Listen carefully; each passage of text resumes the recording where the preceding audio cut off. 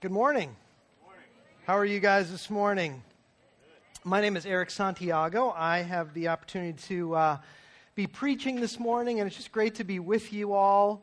Love preaching here at Monument. This is only my second time, as my family and I have just recently moved here. We've been here 5 months this week, and it's just been great to worship with you, to experience our first Christmas together. I mean, it's Christmas, right? I mean, how cool. It's Christmas. Really? It's Christmas. I mean, okay, so if I just had to take a poll, how many people here, your favorite time of the year is Christmas? Okay, boy, it's not surprisingly low among the Monument folks. That's interesting. So it's interesting. A Harris poll said that 46% of people, that's their top choice. Best time of the year, best holiday rather. Thanksgiving comes in at 19%. So like Christmas is more than double that. What's the next one? Anyone want to guess?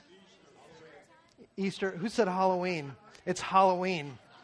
Okay, I guess. 9% they got for Halloween. But it's Christmas. I mean, Christmas is the big story.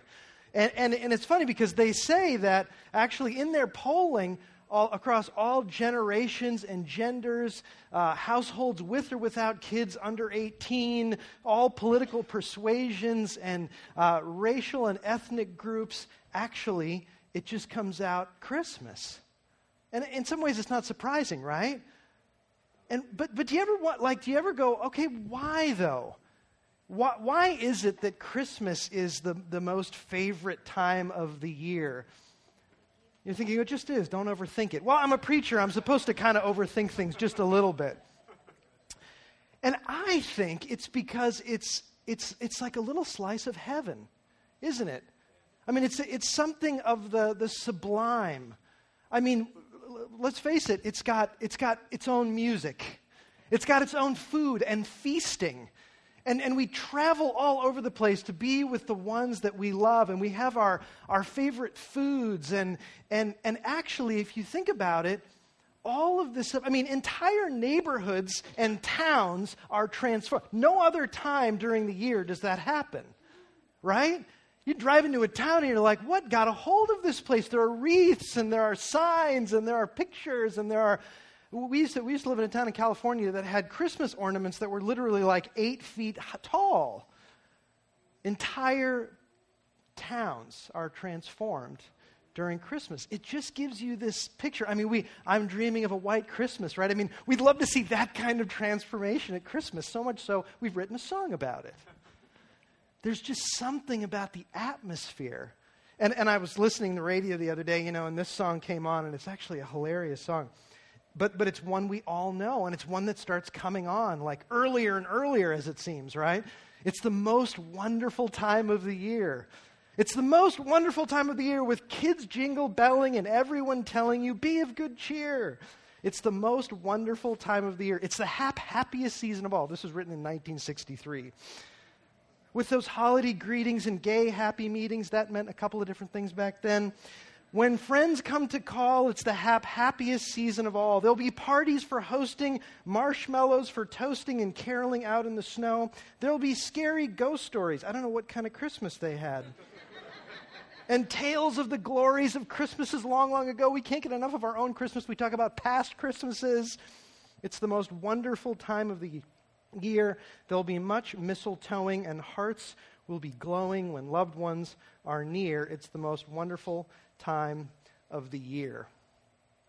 And we all have things that make like Christmas, right?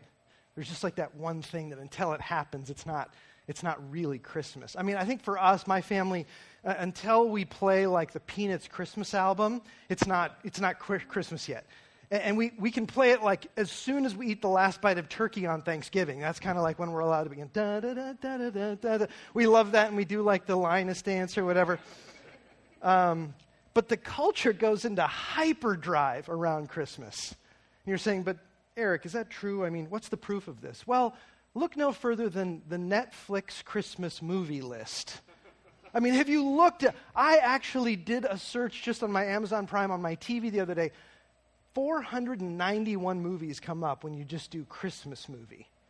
And it's movies like 48 Christmas Wishes, 5-Star Christmas, A Christmas Prince, the Royal Baby, A Christmas Prince, the Royal Wedding. One hopes the royal wedding comes before the royal baby, but you get the idea. A Cinderella Story, Christmas Witch, A Holiday Engagement, Abominable Christmas, Benji's Very Own Christmas Story, Christmas Break-In, Christmas Crush, Christmas in the Heartland, Christmas in the Smokies, Christmas Inheritance, Christmas Survival, Christmas Wedding Planner, Christmas with a View, Red Christmas, that's a horror movie. Holiday in the Wild, Get Santa, You Can't Fight Christmas. Who's trying to fight Christmas? I promise you, I couldn't help but click on the one that said, Santa Claus Conquers Martians. I'm like, okay, I'm sorry. And I didn't even say the ones you know, because we are just consumed with Christmas. And it's wonderful.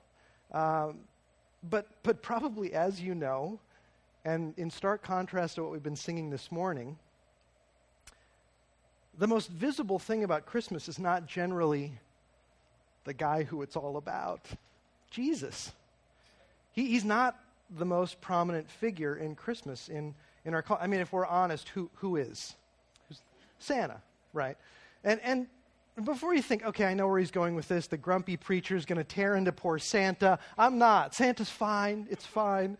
There's something wonderful about Santa. Some people do the Santa thing. Some people don't. Either way. In many ways, he's just a retelling of the Christmas story, a kind, generous patriarch who blesses the entire world. I mean, it's just variations on a theme. And imitation is the highest form of flattery. So I'm fine with Santa. But at the same time, as we gather this morning as brothers and sisters in Christ, we actually have to recognize it easily becomes about so many other things. And before you think this is about a slap on the wrist, it's actually just about a reorientation that our souls are desperate for, because the only thing that really feeds them is the Jesus that Christmas is all about. And I gotta tell you, somebody's got to stop us in moments, don't they? We just go off the rails. And it's amazing. There's this great quote from John Stott, who says, probably the greatest tragedy of the church throughout its long and checkered history has been its constant tendency to conform to the prevailing culture instead of developing a Christian counterculture. I would suggest never is that more true than at Christmas, because we just jump on the roller coaster and we just ride it because it's wonderful. It's amazing, and we enjoy it. And at the same time, what is it our opportunity to do when we recognize this? When we say, actually, I want to make sure that I make it about the thing that it's about. And it's actually food to our souls. It's actually warmth to our hearts. It's really what we need during Christmas, because isn't it easy sometimes to just start to get right to the razor's edge during Christmas with all the stress and all of the financial burden sometimes that comes, and the travel and the logistics and everything. We realize I have consumed myself with all of these things that are meant to celebrate Christmas, but they don't. And so this morning, I want to talk about the wonderful things we celebrate at Christmas, but I actually want to talk about the things we really celebrate at Christmas. Just help anchor our souls and bring us back to the things that really moor us in the midst of all of the cultural craziness of Christmas. And so the title of my message is The Things We Celebrate at Christmas. What as a community, as a family, as a church do we celebrate really at Christmas? And it's not the sugar plums dancing in our heads. It's not the figgy pudding. I mean, Sam, I know you probably eat figgy pudding. It's a British thing. It's fine. It's fine.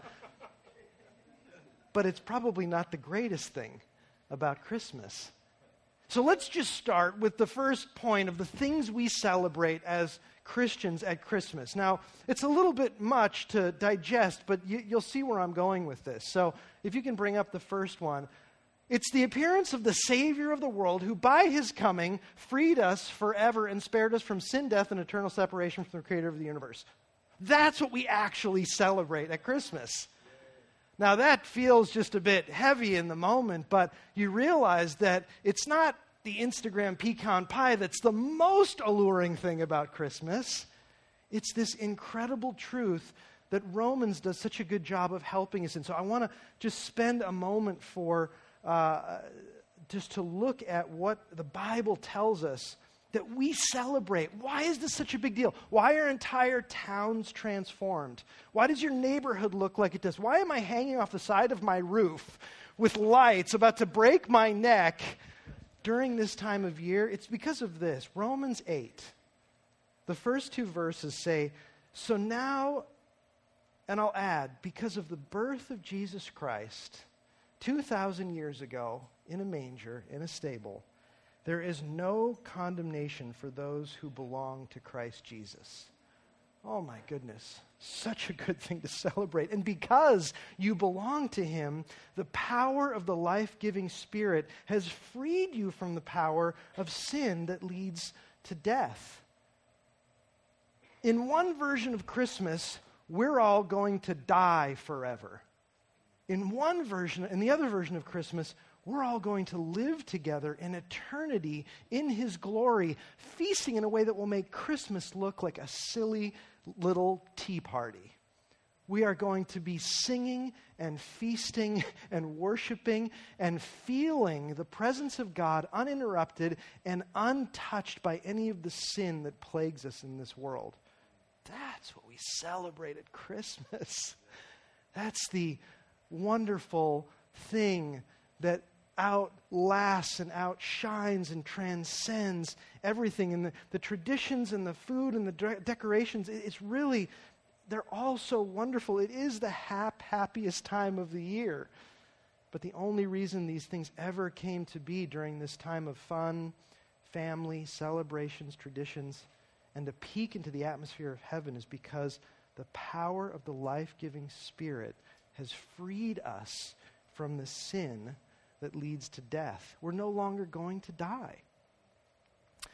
That's why we eat pecan pie, roast chestnuts, and stick a dead tree in the living room. The juxtaposition is kind of silly. But let's just not forget, because those things are very present and this thing is very forgettable, isn't it? I love this incredible quote by George Whitefield, who said, Jesus was God and man in one person, that God and man might be happy together again. That's what we celebrate. We're happy together again with God. I love this one, and this just helps us so much understand, why are we celebrating? Have you ever been up to see the sunrise?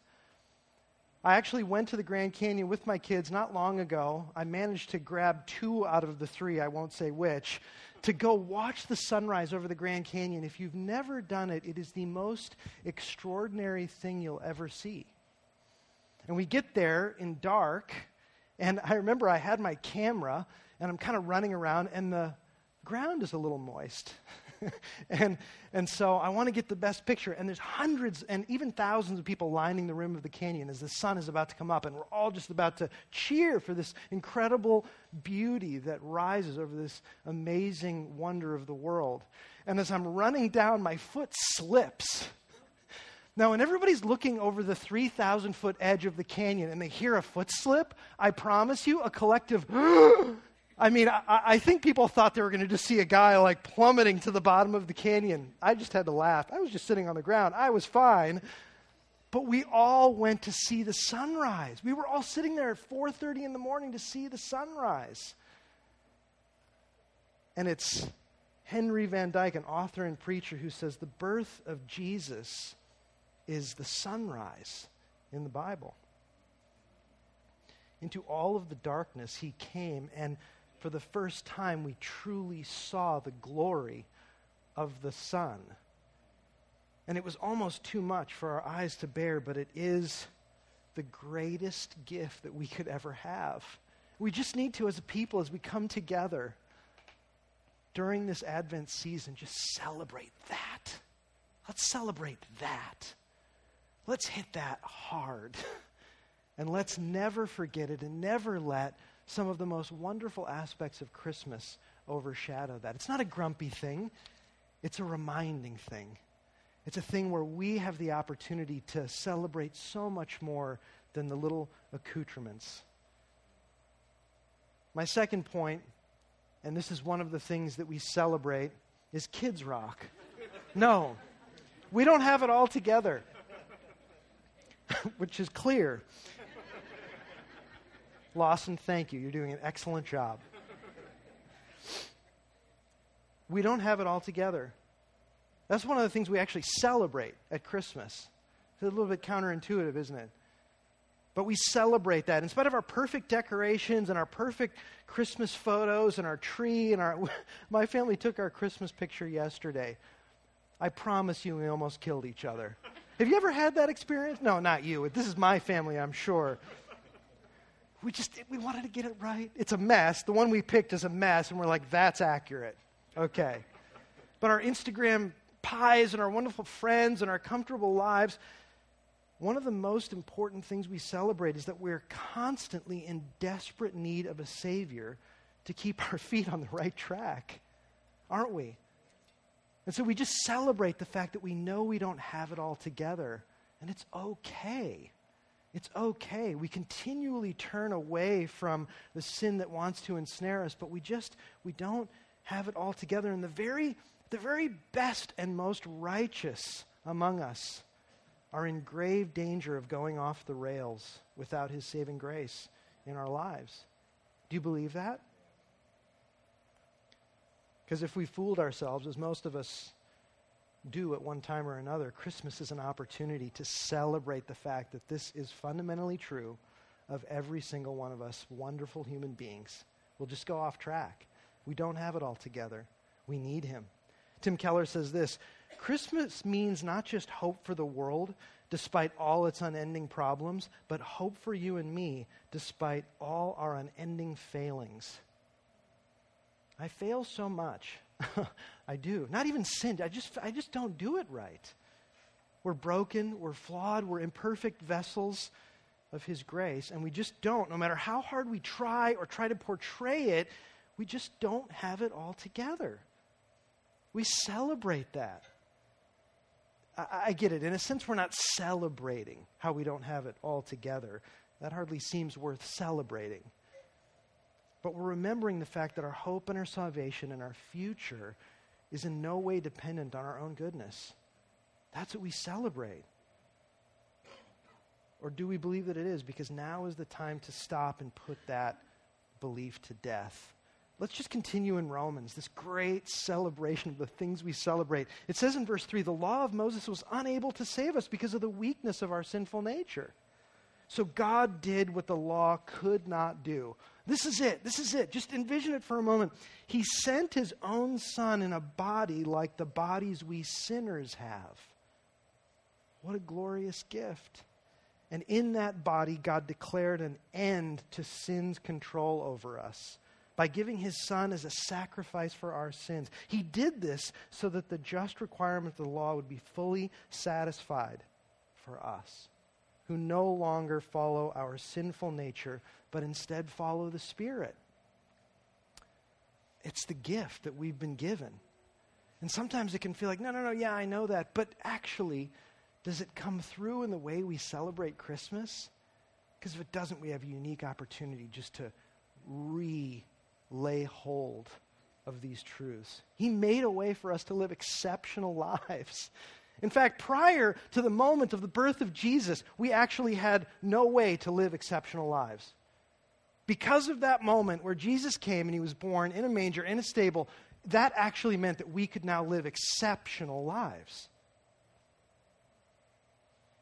Well, we had a way, actually, which was to follow the rules, but we proved over thousands of years that we humans just couldn't do it. We can't do it now, so He gave us this gift. Do you know that every gift exchanged at Christmas is really just supposed to be an ongoing rehearsal of the gift that God gave us? You ever think of it like that when you're going to buy something? When you're going to give something? I love this quote by a guy named Vance Havner. He was an evangelist, and he says, Christmas is based on an exchange of gifts. The gift of God to man, His unspeakable gift of His Son, and the gift of man to God when we present our bodies as a living sacrifice. That's why we exchange gifts like this. That's why it's the most gifty time of the year. But it's so easy to get consumed with all of that stuff and not just remember. Our gifts are meant to be a reminder of his gift to us, which is silly because you think about it, it's like, hey, Tommy, here's this train, this toy train. Because Jesus gave us the gift of eternal life and freedom from sin. His son appeared 2,000 years ago in a stable. Here's the train. You need D batteries. It just kind of seems trite unless we make it meaningful, unless we don't forget, unless we just keep infusing it. And you know that with the force of gravity all around us, it will be to forget. It will be just to have the truth of the celebration just grow dim, won't it? And instead, we'll actually celebrate the things that are barely worth celebrating. They're kind of worth celebrating. But actually, he reminds us of the things that really are. There's nothing wrong with the train or the smartwatch or the new shoes we're enjoying. But if those things actually get the glory and detract from the glory of the real gift, well, it's just so silly. So he wants to help us with that. We don't have it all together, but at the same time, we are not controlled by sin. He continues to help us through all of the difficulty. But that sort of brings me to my third point. One of the massive, massive gifts that we get in the birth of Jesus Christ is that suffering is temporary. Like, what a gift. Can you imagine if suffering was eternal? Pretend suffering is eternal for the moment. That's all you have to look forward to for the rest of eternity. And then exchange that for the idea that actually suffering is so temporary. It's here today, gone tomorrow. And we will spend 1 billion years to the billionth power free, completely free from suffering. See, life is hard and then we die is not our promise, is it? I mean, isn't that what we celebrate? Isn't that what's worth celebrating? That's not our promise. Life is hard, but that difficulty is temporary, and then we're released into eternal Christmas, where there's feasting and singing and gold in the streets and the presence of God and all of us living in complete and utter harmony. That is the future that we look forward to. And we need to know that, don't we? Because no matter how we're able to escape into this glorious celebration of Christmas, this little picture of heaven for a few moments, once a year, we know that Christmas time is not without its complexity. I love that word that came earlier. It's often a painful time. It's often a lonely time. It's not without its compromise. So that our desire to snatch a little piece of the feasting and harmony and beauty of heaven is actually sometimes just snatched away. I mean, isn't that often the case during the most joyous, wonderful time of the year? It actually can be incredibly painful. For some, it's relational strain. The very family he provided to love and care for us most can be actually especially contentious around the holidays. Some of the worst arguments. I've driven family members to the airport like on Christmas Day because everything just went completely sideways. I mean, what an antithesis of the slice of heaven we're looking for. I'm sure you have your stories. Financial difficulty and stress, it's often most pronounced around the holidays. When the bonus wasn't quite what you expected, if there was a bonus at all, and hoping to get away or buy gifts for the ones you love just puts you under a bit of financial pressure. I mean, this pressure starts to reveal itself the moment we start shopping. I mean, if you ever want to watch the most ridiculous version of Christmas, it's you watch the news the day after Black Friday. You got like two women pulling each other's hair at Walmart, or some guy punching another guy out for a doorbuster at Best Buy. Like, what happened? It's just madness. I mean, like, this thing that's supposed to be this like little slice of heaven has become this absurd carnival of the bizarre. And you just go, how does that happen? It must be because the things we begin to celebrate get out of alignment. And the way to avoid those things is actually for us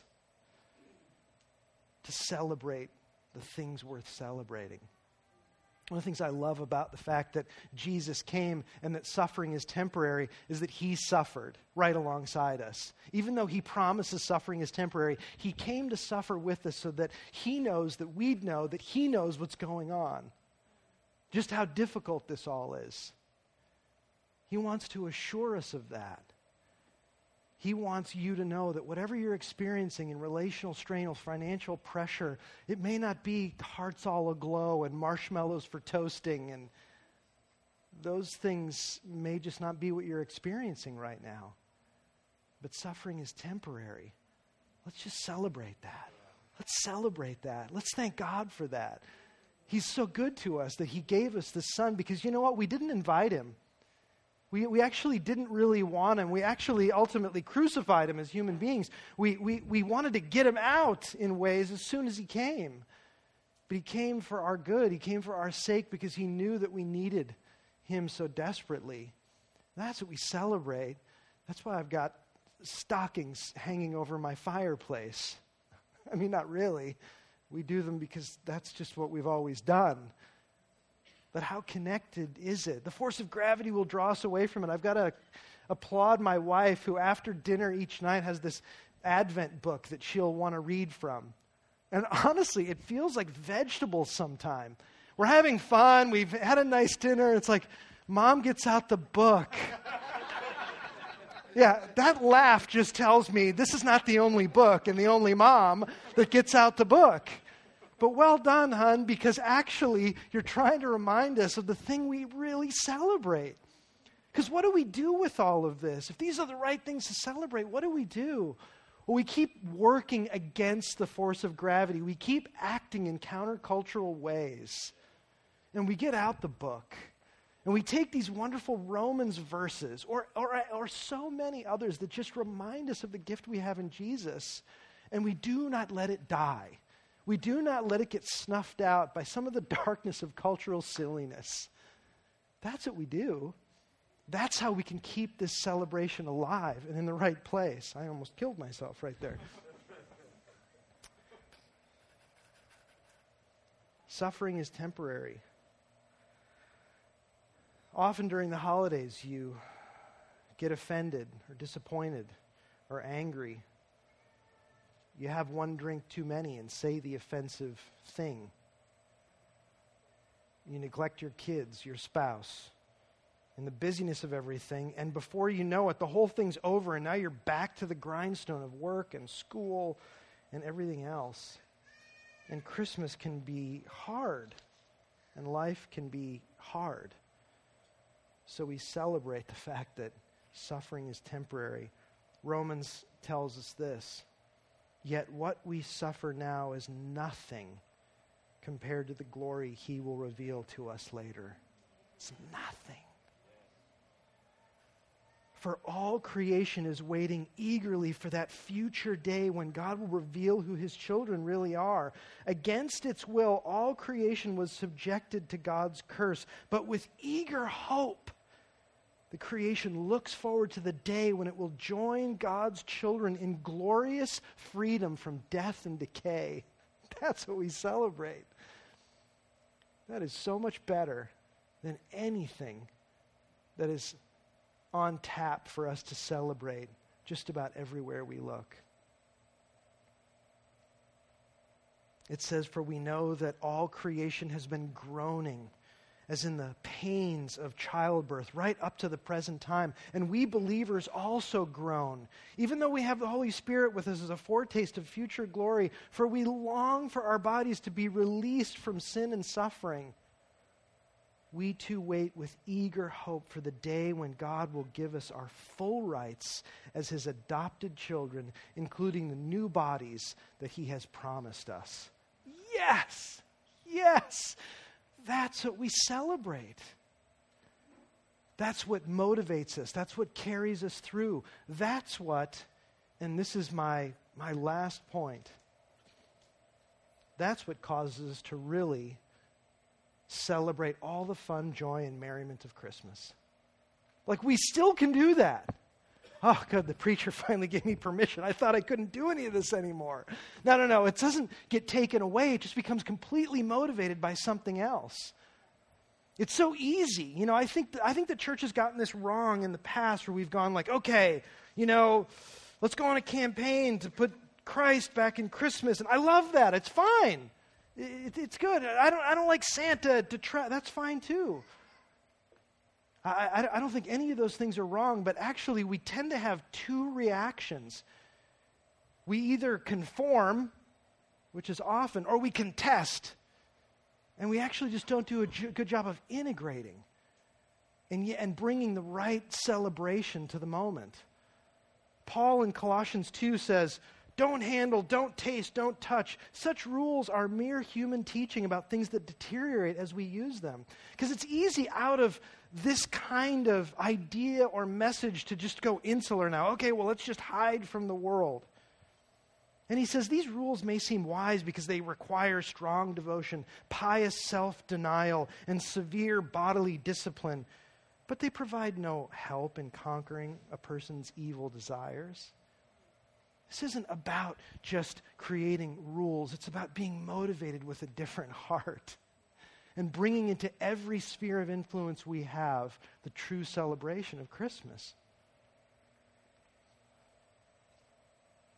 We're not sticks in the mud, wagging our finger at the sometimes shallow nature of Christmas. It's low-hanging fruit. It's too easy.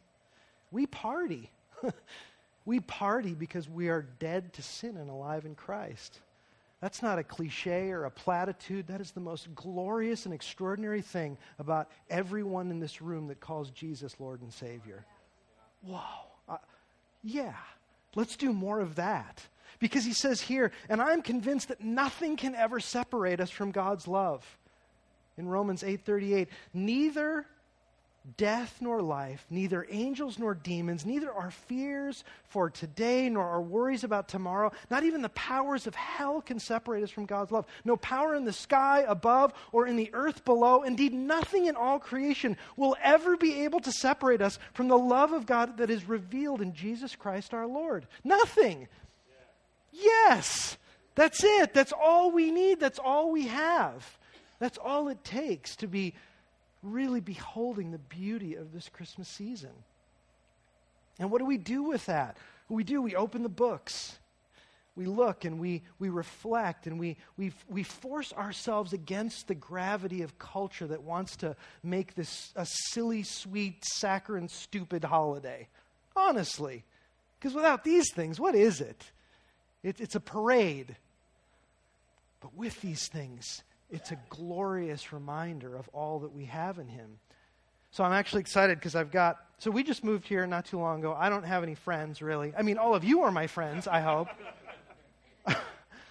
But I don't have any friends outside of here, and most of you believe in Jesus, and so I'll see you later. I'm on to the others that God is bringing into my life. No, I love you all, but you understand what I'm saying, because actually, what does this also motivate me to do? Well, one of the most exciting things I've got going on this Christmas is I'm getting together with a guy for a beer that I met at one of the businesses that I frequent, that I've started since I moved here. I'm just excited to get together with this guy because when I told him in the course of I was making an application for something, and it came out that I was a pastor, and he goes, "You're a pastor? That's interesting. Like, what do you do?" So I told him I had been an executive pastor, and he goes, "Oh, so you deal with the money?" He's like, "How is it dealing with money in church? Because that gets pretty controversial." I'm like, "You and I should grab a beer and talk about that." And actually, he's been a little hard to wrangle, but I think I've got him now for Friday. And I'm just excited to hang out with him, just to learn a little bit about his story. I know his dad is actually in this church, Seneca Creek. He doesn't go. He'll go at Christmas. And I just want to ask him questions. I want to learn a little bit more about his story and tell him a little bit about mine. Because at the end of the day, a lot of the celebrating at Christmas is unto ourselves, isn't it? Even the gifts are sometimes really to get something in exchange. It's often unto ourselves, and actually when we start to refocus on the things worth celebrating at Christmas, it just propels us out. Because Jesus actually came here into the darkness of our world. He was birthed so that we might do the same. He wants me to be born into other situations, right? Because he's made me new in him, he wants me to go like he did and be birthed and born into other situations and other people's lives like he was. And I'm like, yes, that's it. And there's so many things I love about Christmas, but Lord, won't you give me this gift at Christmas of this guy just to share your love with him? Won't you give me that gift? I mean, no show of hands, but how many have prayed for this gift at Christmas? I don't even think I have. I think I just made that up now. But that's going to be my prayer all this week while I get ready to connect with him. And who knows what the outcome is. But Lord, if I'm going to ask for anything, yeah, I did want those JBL noise-canceling headphones, but actually that's silly. This man could be in eternity with you. Won't you give me that gift? Won't you just oil the gears of that moment? Won't you just help me understand how to be a shoulder for him to lean on, or how to be somebody who cares or takes an interest in his life, or to bring whatever wisdom or answers or just friendship in this moment? Won't you help me do those things, Lord? I want to be as intentional about that as I have been about all of the other stuff I've had to do during this Christmas. Good stuff. Love it. But it's just not nearly as rewarding or glorious or worth celebrating as all of these other beautiful things that lie just beneath the surface.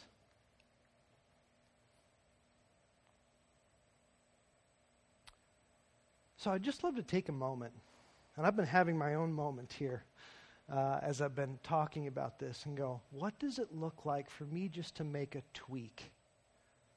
Is there a tweak? Maybe you're doing Christmas perfectly. Excellent, you can go. Or maybe you need a tweak. Maybe you need to be reminded. Maybe there's somebody you need to look to start praying for during this season. Maybe there's a unique opportunity. Maybe you need to open the book with your kids or your spouse, or maybe there's just something I haven't even mentioned, but God's nudging you on. Can we just take a moment? I'm done. We're going to go to the table of communion in just a moment. But what is it that he's sort of nudging us toward? I feel like this is a bit of a word for us now. In some ways it's an old reminder, but we need it, don't we? I was actually going to preach on Mary and Joseph. I had to call PJ in Australia and say, hey, PJ, I hope you don't mind. But I just want to remind us about the things we celebrate at Christmas. I just felt the Spirit of God nudging me in this direction. I said, oh, thank you. I needed that. It became about everything else. What's the tweak? What's the face that maybe pops into your mind? Where you don't have to do anything, even at the moment, other than just pray. Lord, won't you give an opportunity?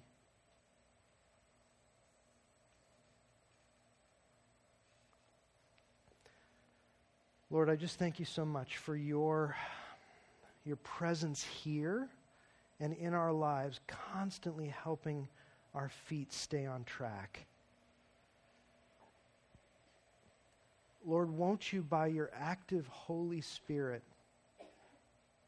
help nudge us toward things or people that can reorient around the things we celebrate at Christmas? Help us with that, Lord. Lord, we don't want this to whiz by with like cotton candy, where we eat it, it's sweet, it tastes good, but it leaves us still hungry. Let us, Lord, celebrate this season by glorifying the one who truly deserves the glory. In Jesus' name.